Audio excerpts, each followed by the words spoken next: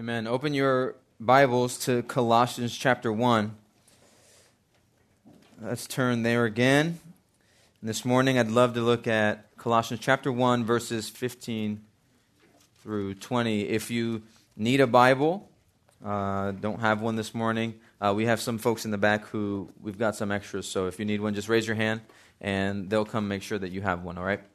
And those of you who do, Colossians 1, verses 15 through 20. Let's read God's word together. And it says, "He is the image of the invisible God, the firstborn of all creation. For by him all things were created in heaven and on earth, visible and invisible, whether thrones or dominions or rulers or authorities. All things were created through him and for him. And he is before all things, and in him all things hold together. And he is the head of the body, the church. He is the beginning, the firstborn from the dead, that in everything he might be preeminent. For in him all the fullness of God was pleased to dwell, and through him to reconcile to himself all things, whether on earth or in heaven, making peace by the blood of his cross." Lord, as we enter into your word, would you help us to understand it, to rightly behold you, and as we rightly behold you, then help us to know you and know you more. Help us then to live and to work and to operate in a way that would recognize who you truly are, who you've revealed yourself to be. And that's who we get to see this morning in this awesome passage in the book of Colossians. Thank you for our great Christ, of whom there is no one greater. We pray this in his matchless name. Amen. Well, it was in a seminary missions class that Herbert Jackson told of how, as a new missionary, he was assigned a car that would not start without a push. After pondering his problem, he devised a plan. He went to the school near his home, and he got permission to take some of the children out of class so that they could help him push his car. And such were some of you. As he made his rounds, he would either park on a hill or leave the engine running in the car so as not to have to start again. He used this ingenious procedure for all of 2 years. That was his plan to get the car started. Well, ill health forced the Jackson family to leave, and a new missionary came to that station. And when Jackson proudly began to explain his arrangement for how he would get the car started, the new man began to look under the hood of the car. And before the explanation was complete, the new missionary interrupted, "Well, Dr. Jackson, I believe the only trouble here is this loose cable." And so he gave the cable a twist, and he stepped into the car, pushed the switch, and to Jackson's astonishment, the engine roared to life. For 2 years, needless trouble had become his routine. The power was there all the time. Only a loose connection kept Jackson from putting that power to work. The church in Colossae was being attacked and assaulted by other people who wanted to disconnect them from the true power that lies in Jesus. Their faith was under attack. It was under the influence of men who wanted to step in and claim Jesus to be or not to be something that he is in truth. Some were stepping into this church and they were beginning to teach things about Christ that were untrue, things about Christ that were a little bit different, things about Christ that made the church and make the church powerless. Any church that isn't rightly connected to Christ will not have any power. Whether it be in a church like Colossae, where men were stepping in and saying, yes, Jesus is great, but we still need to do all these things. That's the only way we can be right with God. We love Jesus and we're grateful for Jesus, but if we don't also do these things, we won't be right with God. Or whether it be people stepping into the church saying, Jesus seems like he's a great guy. It's just there's so much more to know outside of Jesus. If you truly want to know God and if you truly want to understand God, Jesus is part of it, but he can't be all of it. There's so much more. Or whether it's in a world like ours. Just recently, our pastor took a stand on a very issue similar to this, where the world has begun to, and even our own leaders have begun to take God's word and take it to mean things that they don't mean. What is the church to do in the midst of all of that? We need to be connected to our only source of power. If this church is going to be able to withstand the pressures of its culture, if it's going to be able to withstand the pressures of other leaders and people who are trying to infiltrate their minds with things that are not true of Christ, what this church needs more than anything is to know Christ in truth. If this church is going to withstand the storms that come from outside the church and even inside the church, it must know Christ for who he is. Paul, in these verses 15 to 20, they come after a prayer of thanksgiving, right? A prayer where Paul is grateful for what God is doing in this church. And Paul also desires for God to continue to work in this church. The answer to that prayer is these verses here. Paul is going to use these verses also to step into the debate a little bit. While many are stepping into this church in Colossae, saying Christ was only a man. Well, Christ, maybe, yes, he was something like God, but he was one of many. There are others who are just like him. He isn't the Almighty One. He isn't God, very God. He is something like that, but not that altogether. Paul uses these verses here to begin to debunk all the things that are stepping into this church to ruin this church's faith. And it isn't just Colossae that needs to hear this, it's us. If we're going to withstand the pressures in our day, if we're going to withstand the assaults on who Christ is, both inside the church at times and definitely outside the church, the answer for us isn't somewhere out there. The answer is simply to look at who Christ is. When we know Jesus as truth, we'll get everything else right. When we understand who Christ is, all else will come to place. But if we don't know who Christ is, then we have absolutely nothing. If we don't know who Christ is, then we have absolutely no direction, no guidance, no reason for thinking that we'll know how to live in this life, and absolutely no reason to think that we'll make it where God wants us to in the next.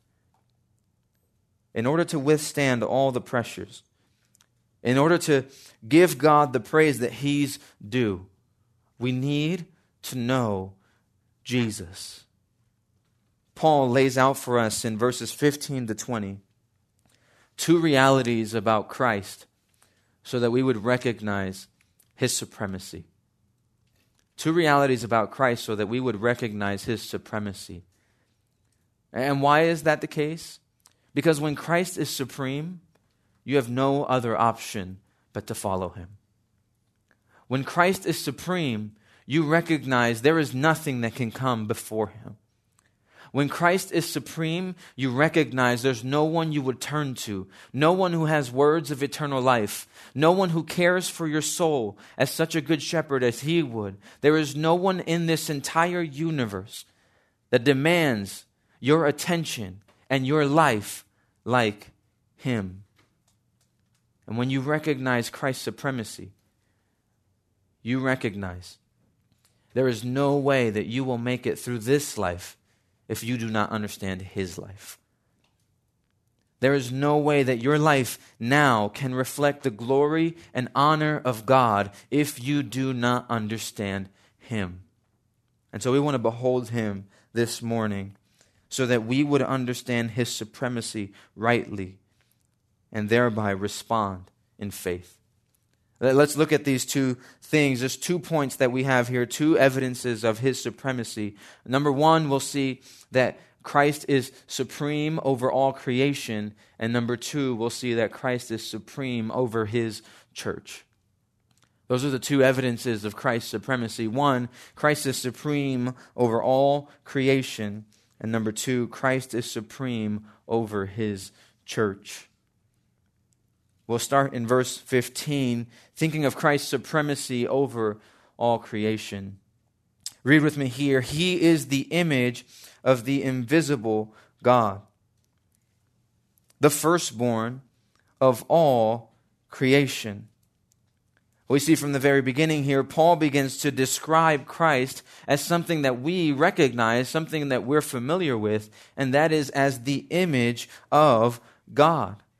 This is who Jesus is. And if you've heard this before, you understand this concept of being the image of God, I think it's because you recognize that you and I bear that same image, or we bear something like it.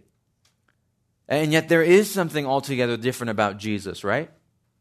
In Genesis 1, we would read that God says, let us make man in our image. That's how you and I are made.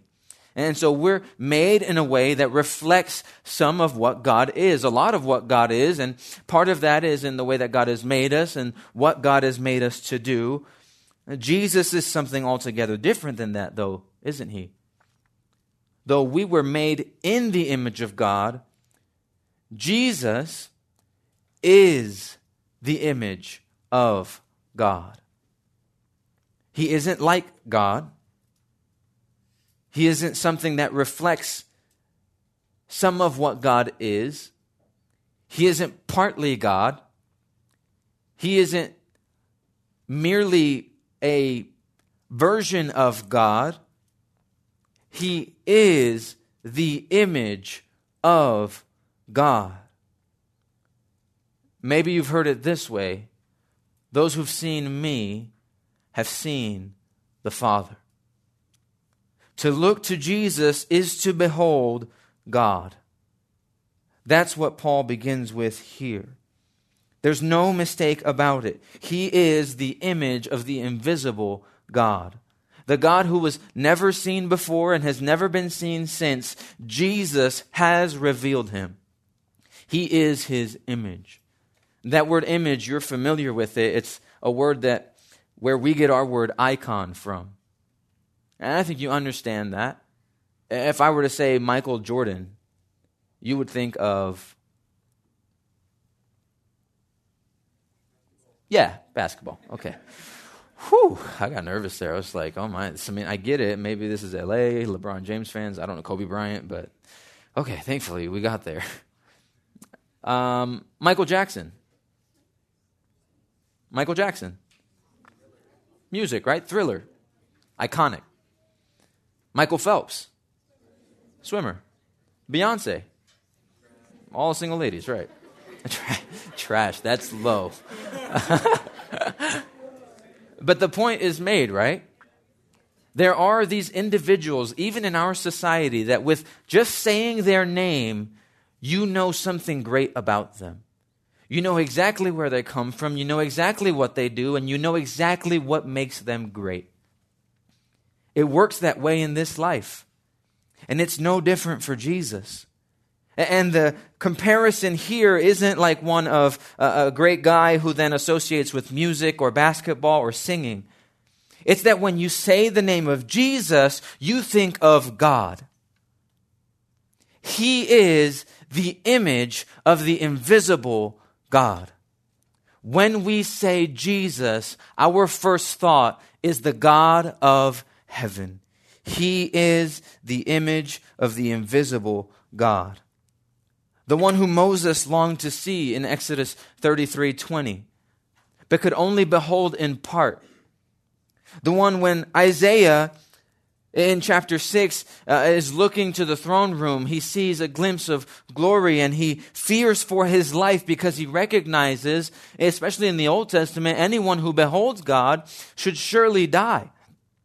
We are so unholy and sinful that it's actually impossible for us to see God in any way.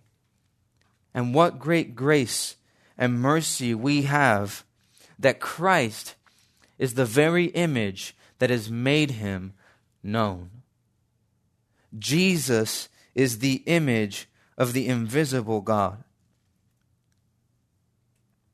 John 1:18, no one has ever seen God, the only God, who is at the Father's side, but Christ has made him known. John 6:44 through 47, no one can come to me unless the Father who sent me draws him, and I will raise him up on the last day. It is written in the prophets, and they will all be taught by God. Everyone who has heard and learned from the Father comes to me. Not that anyone has seen the Father, except he who is from God. He has seen the Father, and truly, truly, I say to you, whoever believes has eternal life. Or Matthew 11:27, all things have been handed over to me by my Father, and no one knows the Son except the Father, and no one knows the Father except the Son, and anyone to whom the Son chooses to reveal himself. Friends, Jesus isn't hiding anymore. Jesus is no longer some obscure, mysterious plan by which one day all will finally see. No, Jesus has made himself known. And the good news for us is, because of that, now God is known to us. This is who Christ is. Jesus is the image of the invisible God, the one who has made him known, the one whom we read about earlier that Hebrews 1 says is the radiance of the glory of God, the exact imprint of his nature. This is who Christ is. If you want to sum up Jesus in one word, you have to just say God. That's who he is. And now it gets tricky, doesn't it? He's the image of the invisible God, but then Paul says he is the firstborn of all creation.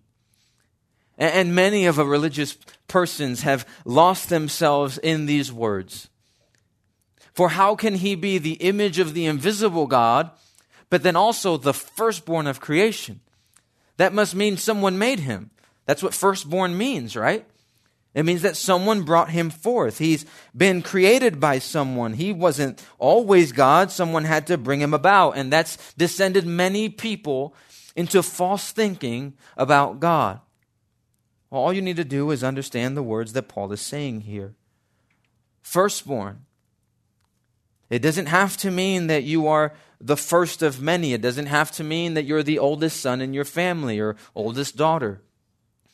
Firstborn here has a connotation and understanding of being the one who is above all things, the one to whom all things will be given. That's what firstborn means. The Romans would have understood this, for they had this in their own society. Sometimes your firstborn son wasn't the person you wanted to get everything at the end of the day. They weren't the son that you wanted to have your inheritance. And so you would establish another son through whom you would give all that was owed to you. It was something that communicated rank, position, title, superiority, preeminence. That's what Paul is saying here. Jesus never had to be created. The point that Paul is making is Jesus is above everything that's ever been created. He is the image of the invisible God, and above all creation is him. That's Paul's point. There's no confusion. There's no mistaking it. And it all makes sense to us. Because the only thing that exists above all creation must be God himself. And so there is Jesus, the image of the invisible God, the firstborn of all creation. Paul goes on to make this clear to us just how it is that Jesus sits at such a high rank. How is it that Jesus is supreme over all things? What gives him that right? Verse 16. For by him all things were created, in heaven and on earth, visible and invisible. Whether thrones or dominions or rulers or authorities, all things were created through him and for him. To sum up these words, we could say it this way. Jesus is the source of all creation. Jesus is the agent of all creation. And Jesus is the goal of all creation. That's what Paul is making clear to us here. Jesus being the Son of God, the one who is the image of God, the one who is above all things that God has ever made, is there because he made all those things. We see those words in John chapter 1, right? In the beginning was the Word, and the Word was with God, and the Word was God.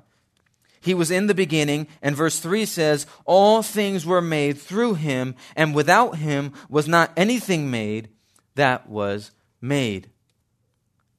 Jesus made all things. No one ever made him, for if they did, how could he be God? But Jesus is God. By him all things created.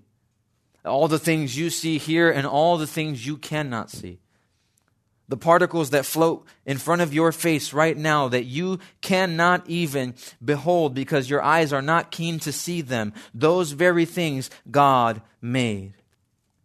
And what's more, everything around us, everything that exists around our planet and stretching out beyond the universe, all of it made by Jesus. Not only that, through him and for him. A reminder that all of creation is an opportunity by which God reverts all glory back to himself. Jesus is God, and we know it because we're here. We know it because we have breath in our lungs. And though we can look around and see all the things that God has made and recognize there's things we can't see that God has made, we could also look in the mirror and see we too have come from his hand. I love verse 17. It's the climax of these verses. It brings all of it to a point in which we can't help but be in awe of who Jesus is. He is before all things, and in him all things hold together. In him all things hold together. You understand what that word all means? You know what it is in the Greek? It's all. It's not complicated. It's everything. Every single last thing in existence is being held together right now. And not merely by laws of gravity and thermodynamics and things that you can study and know, but all the things that we don't know, all of it can be explained by these very words here. They are being held together by no one else but Almighty God. Let me read something for you. You know, as I studied, I began to think a lot about the universe and had a lot of questions. So I thought, does the universe ever end? And an astronomer gave us the answer. Here it is. Right above you is the sky. Not exactly, but. Or as scientists would call it, the atmosphere. It extends about 20 miles above the earth. Floating around the atmosphere is a mixture of molecules, tiny bits of air so small you take in billions of them every time you breathe. Above the atmosphere is space. It's called that because it has fewer molecules with lots of empty space between them. Have you ever wondered what it would be like to travel to outer space and then keep going? What would you find? Well, scientists like me are able to explain a lot of what you'd see, but there are some things we don't know yet, like whether space just goes on forever. At the beginning of your trip through space, you might recognize some of the sights. The Earth is a part of a group of planets that all orbit the sun, with some orbiting asteroids and comets mixed in too. You might know that the sun is actually just an average star and looks bigger and brighter than the other stars only because it's closer to us. To get to the next nearest star, you would have to travel through trillions of miles of space. If you could ride on the fastest space probe NASA has ever made, it would still take you thousands of years just to get there. If stars are like houses, then galaxies are like cities full of houses. Scientists estimate there are 100 billion stars in Earth's galaxy. If you could zoom out way beyond Earth's galaxy, those 100 billion stars would blend together, the way lights of city buildings do when viewed from an airplane. Recently, astronomers have learned that many or even most stars have their own orbiting planets. You would have to travel through millions of trillions of more miles of space just to reach another galaxy. Most of that space is almost completely empty, with only some stray molecules and tiny mysterious invisible particles scientists call dark matter. Using big telescopes, astronomers see millions of galaxies out there, and they just keep going in every direction. If you could watch for long enough, over millions of years, it would look like new space is gradually being added between all the galaxies. You can visualize this by imagining tiny dots on a deflated balloon and then thinking about blowing it up. The dots would keep moving farther apart, just like the galaxies are right now. If you could keep going out as far as you wanted, would you just keep passing by galaxies forever? Are there infinite numbers of galaxies in every direction? Or does the whole thing eventually end? Or does it, if it does end, when does it end with? These are questions scientists don't have an answer to yet. Many think it's likely you would just keep passing galaxies in every direction forever. In that case, the universe would be infinite with no end. Some think it's possible the universe might eventually wrap back around on itself. So, if you could just keep going, you would someday get back to where you started, from the other direction. One way to think about this is for me to keep reading, because I don't want to read the way to think about it.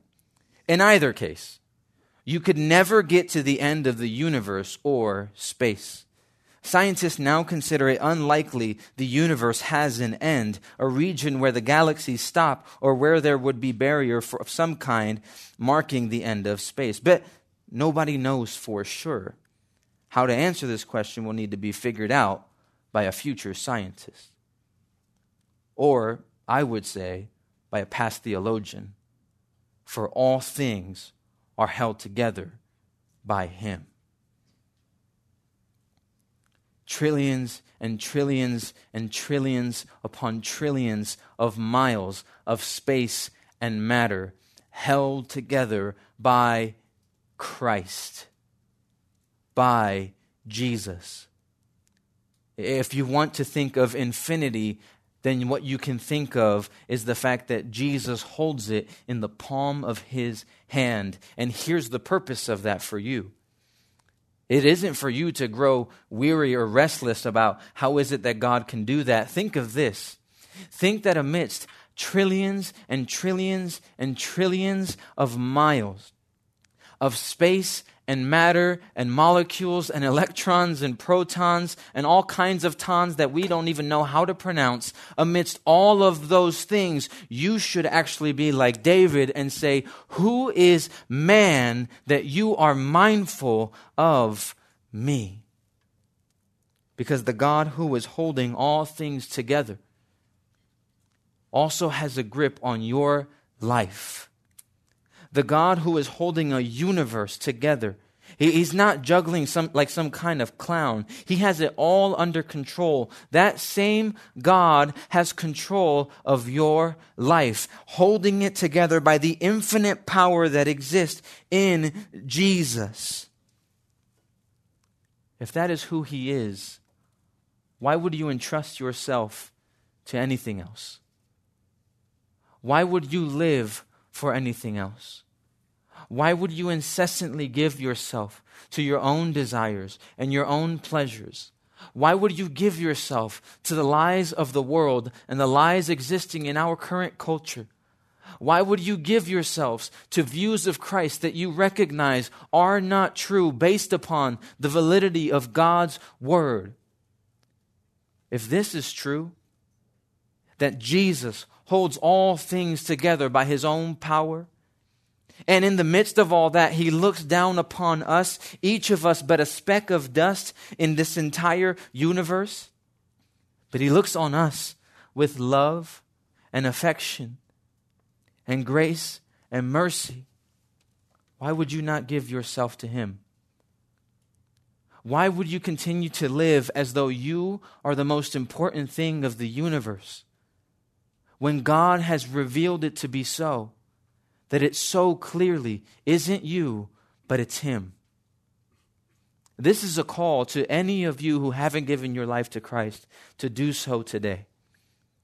When you see Jesus, the only proper response is to believe who He is, to acknowledge who you are, and to then live your life for Him.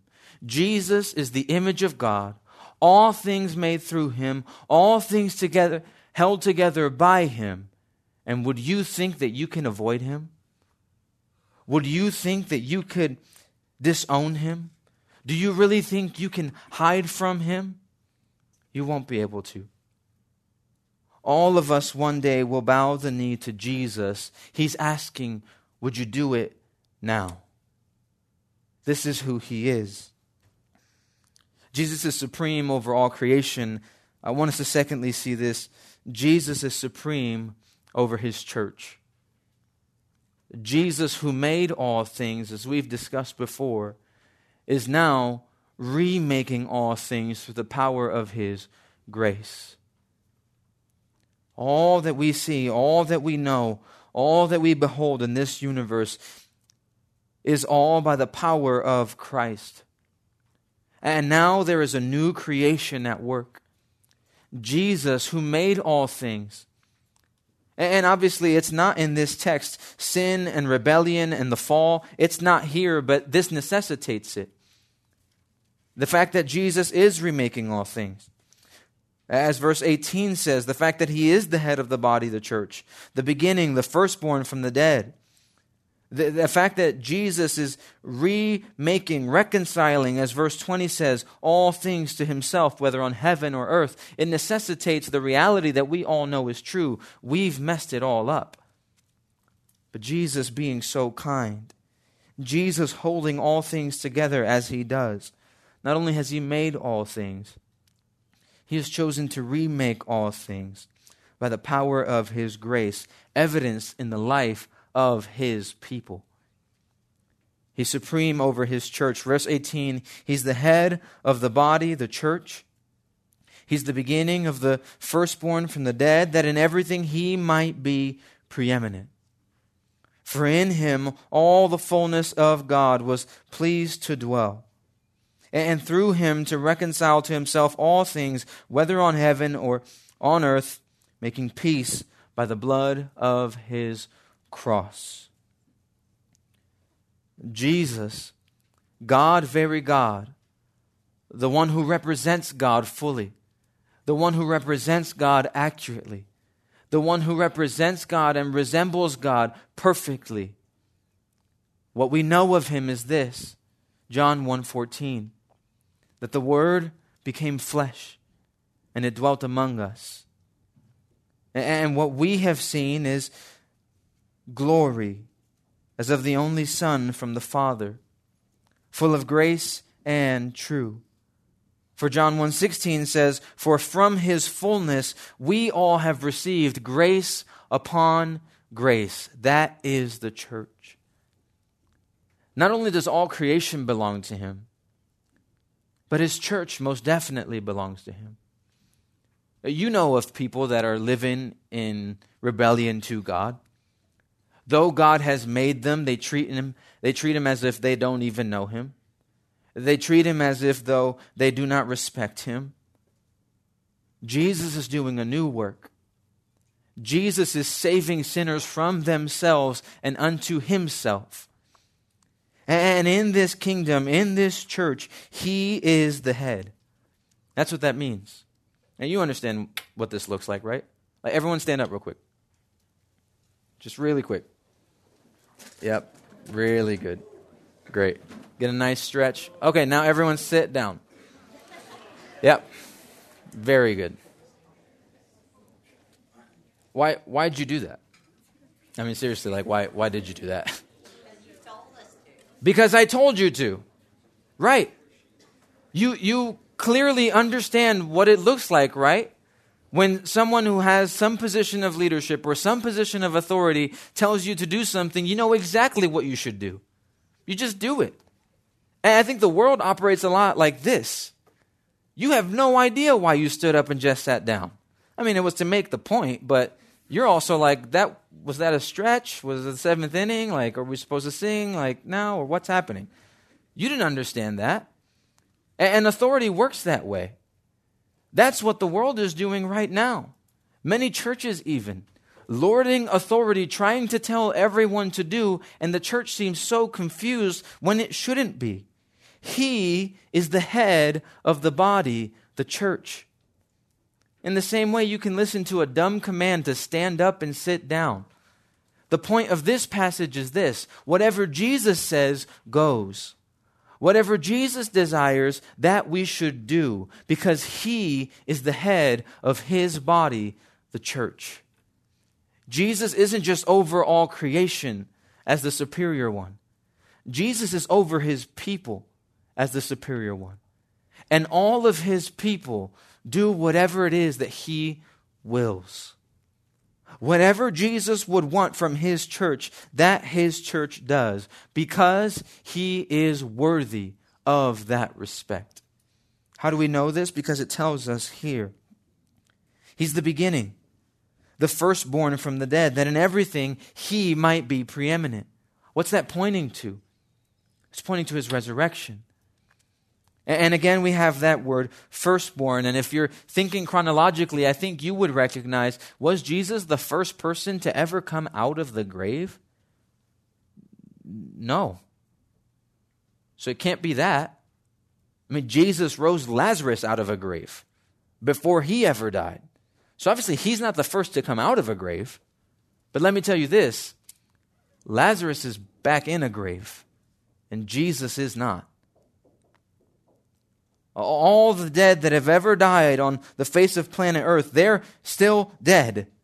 Jesus in it. He is the firstborn from the dead. The one who lives and ever will live. And the one with whom his people will live and ever will live. That makes Jesus worthy of being followed. Jesus is worthy of being obeyed because he is the beginning of what's happening in the life of this church. He is the firstborn from the dead, and that makes him preeminent. Jesus is risen. Jesus will never taste death again. And all those who believe in him have that same truth for themselves. Life is his, and his forevermore. What's more, Jesus is, as verse 19 says, fully God. In him, all the fullness of God was pleased to dwell. So not only is Jesus worthy because he's resurrected from the dead and he's shown us exactly what will be true for all those who follow him, that they will never see death again. But Jesus is worthy of being followed because we're ending in the same place that we started. Jesus can be equated with God. That's what it means. The fullness of God was pleased to dwell in him. No ounce of him was not God. That makes him worthy. But not only so, he is fully God, and he was also fully man. And so verse 20 ends with a note that brings us every ounce of hope in understanding that Jesus isn't only preeminent, but all his promises are true. He is fully God, and through him, he's reconciling all things to himself, whether on earth or in heaven, making peace by the blood of his cross. Can you see it? The one that we worship is the image of God. He has made God known. He has shown us exactly what God is like. And in doing so, he became like us. And in order to take us and make us right with God, he did what we could not do. Not only living a perfect life, not only fulfilling the laws and the prophets, not only living in a way that reflected fully the will of God for his people to live in complete obedience, but he gave his blood on a cross. He poured out his life as a ransom for many. You and I, as sinners, we have no reason to be at peace with God. It is a terrifying thing for a sinner to fall in the hands of God. And so Jesus steps in and he gives us peace. That's what Jesus has done for his people. That's a Jesus you need to be connected to.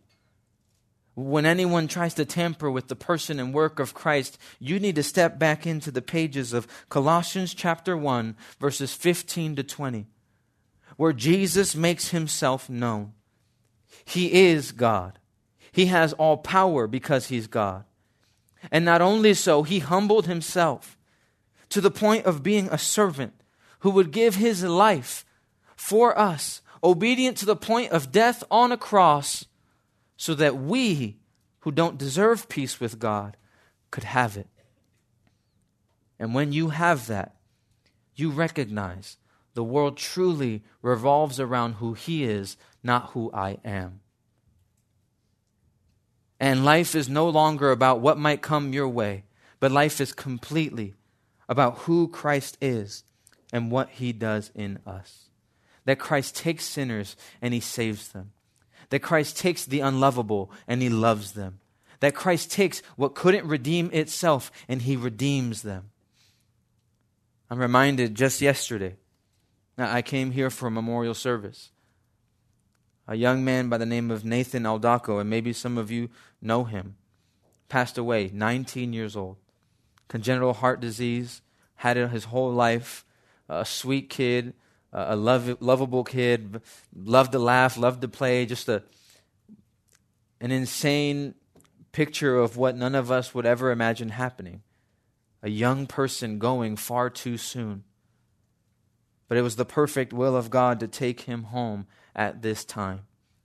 And yesterday I sat there as his family gave testimony after testimony of his life and the remembrance of him and their love for him, and this being a young man who loves Jesus.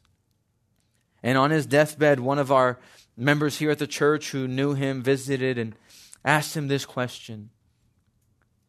I know you've told us you believe, so when you get to heaven, why should God let you in? And this young man's answer is, he shouldn't. I'm unworthy. But God is merciful. And I know all those who believe in his Son will be welcomed in. This is his Son. He is God. He is God made flesh. He gave his life for every single one of you who would believe in him and live like you know that to be true. And when the world tries to tamper with your life or tamper with your faith, you can hold on to his promises that the peace you have with God now will be with you forever. Nathan now knows and sees the splendor of Jesus' glorious and matchless majesty more than any of us could ever imagine. None of us have seen Jesus like Nathan is seeing him right now. And I promise you this, all he's seeing is what we beheld in verses 15 to 20 of this chapter. He's seeing a Jesus who is very much alive. He's seeing a Jesus who is very much worthy. And he's seeing a Jesus who is God. Question for you is, how do you regard Jesus? Because that will dictate the rest of your life, not only now, but in eternity. Pray that you would know him in truth, and if you do, to hold on to him, because this much is true, he is holding on to you. Let's pray. Father, thank you for your word and your truth. Thank you for the testimony of Christ, the one who is supreme over all things. The one who made all things, holds it all together, and now in the power of his glorious grace is remaking those who would believe upon him. Our transformed lives now are a reflection of what one day Christ will do in us fully and finally. Lord, we anticipate the day where we are made completely new in the power of Christ, made fit and formed in a way where we will actually be able to behold your glory. But Lord, let us never wait till heaven to behold Christ. You have made God known through your Son. May you give us eyes to see him. And when we have seen him, would you give us hearts that desire to follow him? He is worthy of our lives. I pray that we would follow him. Give us strength and an enablement to do so in the power of your grace. Amen.